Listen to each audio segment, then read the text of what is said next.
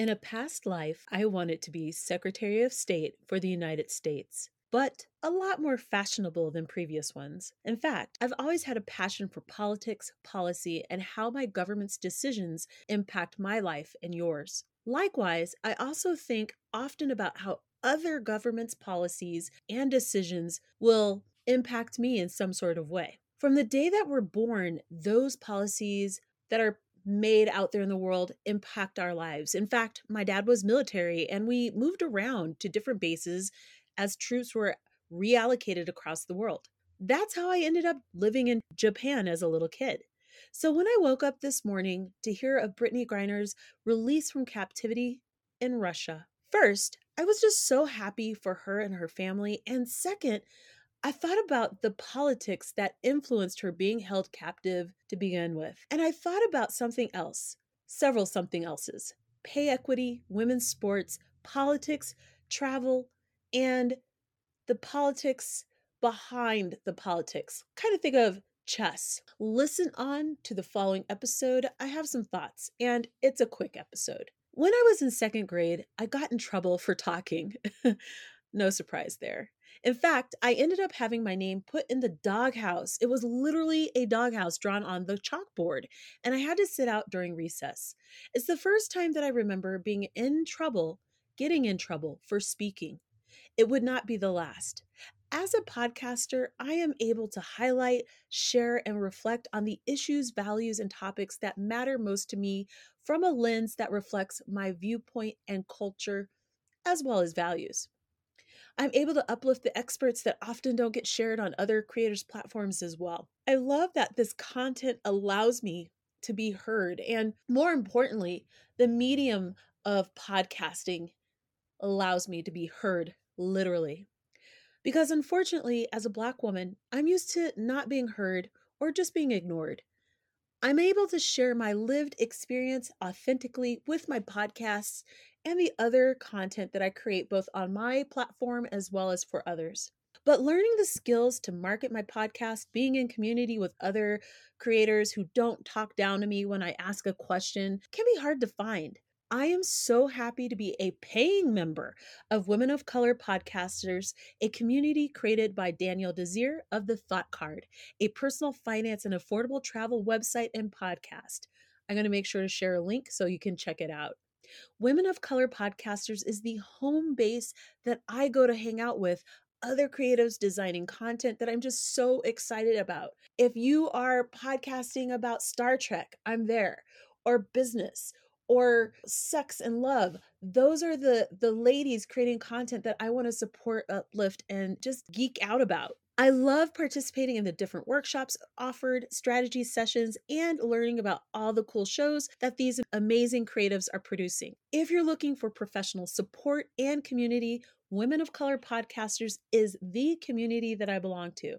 Thank you to Danielle and Woke Podcasters for being a supporter of my show and helping me to bring this episode to life. If you would like to learn more about Woke Podcasters, please do go to michelleismoneyhungry.com/WOC for more information.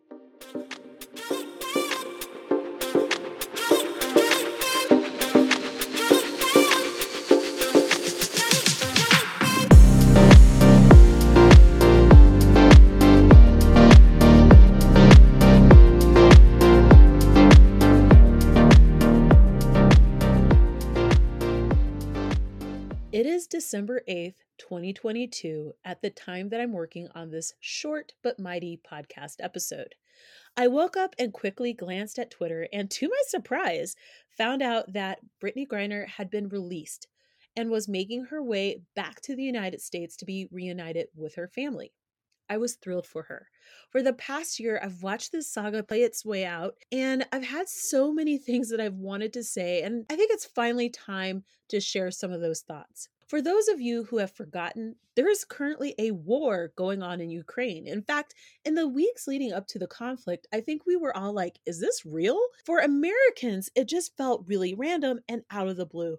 Because for us, it pains me to admit this, it was. We don't have the type of geopolitical awareness around why Russia and the Ukraine have had ongoing political tensions for more years than any of us can remember. And because of that, quite frankly, I will refrain from speaking on it in this episode because I just don't know enough. But what I do know is that when it became clear that American citizens should depart Russia urgently, I was really concerned. Why? Because I had worked with adult international students for over 10 years in my old professional role and as a graduate student. And I'd lived abroad. One of the things that has become very clear to me in watching content created by American travelers, the nomads and people getting so excited to like move to Mexico and all these things, is that there is just not enough of an understanding or worldliness how foreign governments can mess you up in a blink of an eye. The most dangerous points in any overseas trip are the following, and these are the most dangerous points for a traveler: departing the US, the actual mode of transportation, typically your flight, or if you're taking the boat, train, but usually we're flying somewhere. Arrival in the country you're visiting, departing the country you're visiting. I will never forget departing Argentina specifically. I was departing, and that woman was pissed that I was there. I'll never forget that. And actually, I was going through Monaco one year. I was not stopping in Monaco, I was on a train, and I was hassled because I had an old visa for the time that I lived in Paris, and they were like hassling me, and I was like, I'm not, and I had to say this in French. I was like, I'm not trying to stay in Monaco, like I'm not living in Paris. The visa's expired. I remember this. I've had these experiences. And then the final dangerous point in any American's trip overseas, and this one will surprise you, is returning to the US. Don't believe me? Speak with Black women who were detained after trips specifically to Jamaica and then ended up successfully suing US Border Patrol for discrimination. In fact, I was always worried about my adult students and their families during the holidays, in particular when they were traveling, because I knew that shit could go left. Many people would say, well, Brittany shouldn't have been vaping. And I would argue that while I do actually believe she vapes, she likely vapes, it is very difficult for me to believe that someone who played professional basketball in Russia since 2014 would be unaware of the risk they were taking by having any kind of cannabis related or THC related product on them while in the country and departing and entering the country. I'm convinced that these teams had handlers to work with their international talent, people who walked these folks through in country expectations, what not to do, visa requirements, and the compliance that they had to follow so that they didn't get kicked out. Why? Because that's what I used to do for years here in the US. That was my job. If she had been arrested in the first 3 years, to be honest, of her playing overseas, I actually would not have been surprised, because typically that's when, like at the beginning is when you're full of hubris and you're going to do what you're going to do. But this was 7 years later. So I could see overseas players making that type of mistake in the first couple of years. But by year 7, I'm side eyeing this. And I said this several times on Twitter. It's hard to communicate certain things. I'm a little cynical around the timing, because I know that just like chess, these kinds of detentions are a larger game that we're all a part of, whether we know it or not. Also, it's not lost on me, again, the timing. Do any of you insisting that she was clearly at fault not play chess? Are you not unaware of how smart Putin is? He's probably one of the smartest tacticians, definitely in our lifetime, period. Military tacticians. And I also wonder, do you watch political dramas or just think critically about politics, timing, power, and political optics? Do you ever just sit down and think? I spend a lot of time thinking. And it is clear in some of the comments that I've seen that people aren't thinking deeply enough. The day of her release also, by the way, I'm going to segue into a slightly different topic related to this, but the day of her release also happens to be Latina Equal Pay Day 2022. For African American women, that day was September 21st, 2022. And for other equal pay days, please go to Equal Pay Today. It's a website. I have a link in my show notes to see where you and your community fall. Right now is the World Cup, the Men's World Cup to be exact. And because the American men finally had an incredible showing in the tournament, the women's team will also benefit financially. They're going to get a $5 million bonus as a result of recent negotiations that were embarked on in the past couple of years, despite the fact that the women's team have been the best in the world for years. The American women's team have been the number one soccer team in the world for women's soccer. And they weren't paid fairly and had to go into litigation to work on that. So, litigation has finally worked out for the women's team, and they will now be paid equally to the men. It sucks because they had to sue to make that happen.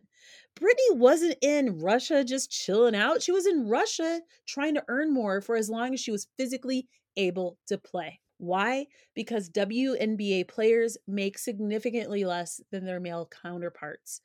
Overseas leagues help to bridge that financial gap. What has been very interesting to me is people's reactions to her release. I would like to think that if you were being held captive by a foreign government, that I would be excited about your release as long as you weren't a murderer or harmed kids. There were some very weird assumptions. Why did we broker a deal for her and not the Marine? What the hell? Do you guys not have the understanding that these types of swaps are part of ongoing negotiations and that each swap depends on two sides and what they want?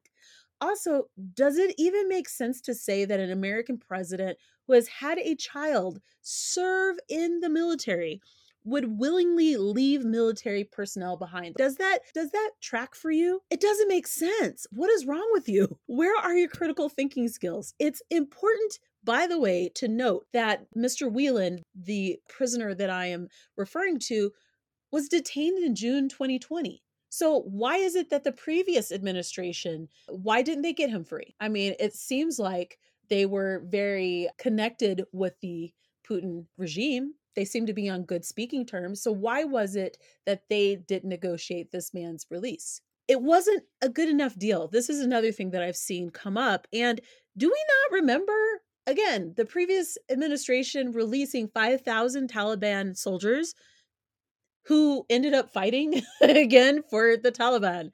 And we saw how that went when we pulled out of Afghanistan. What I'm left with, quite honestly, is a very bad taste in my mouth with the assertions people are making about Brittany being freed. There seems to be a very subtle whiff of misogynoir and homophobia, quite frankly, floating around. The observation I have is that the first time in my memory that a Black woman has had a release brokered on her behalf, it's deemed to be a bad exchange. Wow. And those of you who asserted this, I'm taking notes. Remember, and this is important to think about, it's a slippery slope that you're on. And I wonder on what side you'll end up on if you or a family member is detained overseas. I also wonder, have you not considered that this negotiation was payback for Black women who are the spine, the backbone of the Democratic Party? And this release tells me that people on the Biden team, in the Biden administration, are paying close attention to Black women's grievances because there are some, rightfully so. While I do have some things that I could and do criticize the administration on, it's clear that they know who they need to be responsive to. One other thing I think about is this: who makes the determination of what's a good exchange and who's the right person and what's a good deal? If it were you, are you saying that we should just leave you behind because it wasn't good enough? The deal wasn't good enough? Should we have just left her? And how would that look? I have questions. Let me know what you think.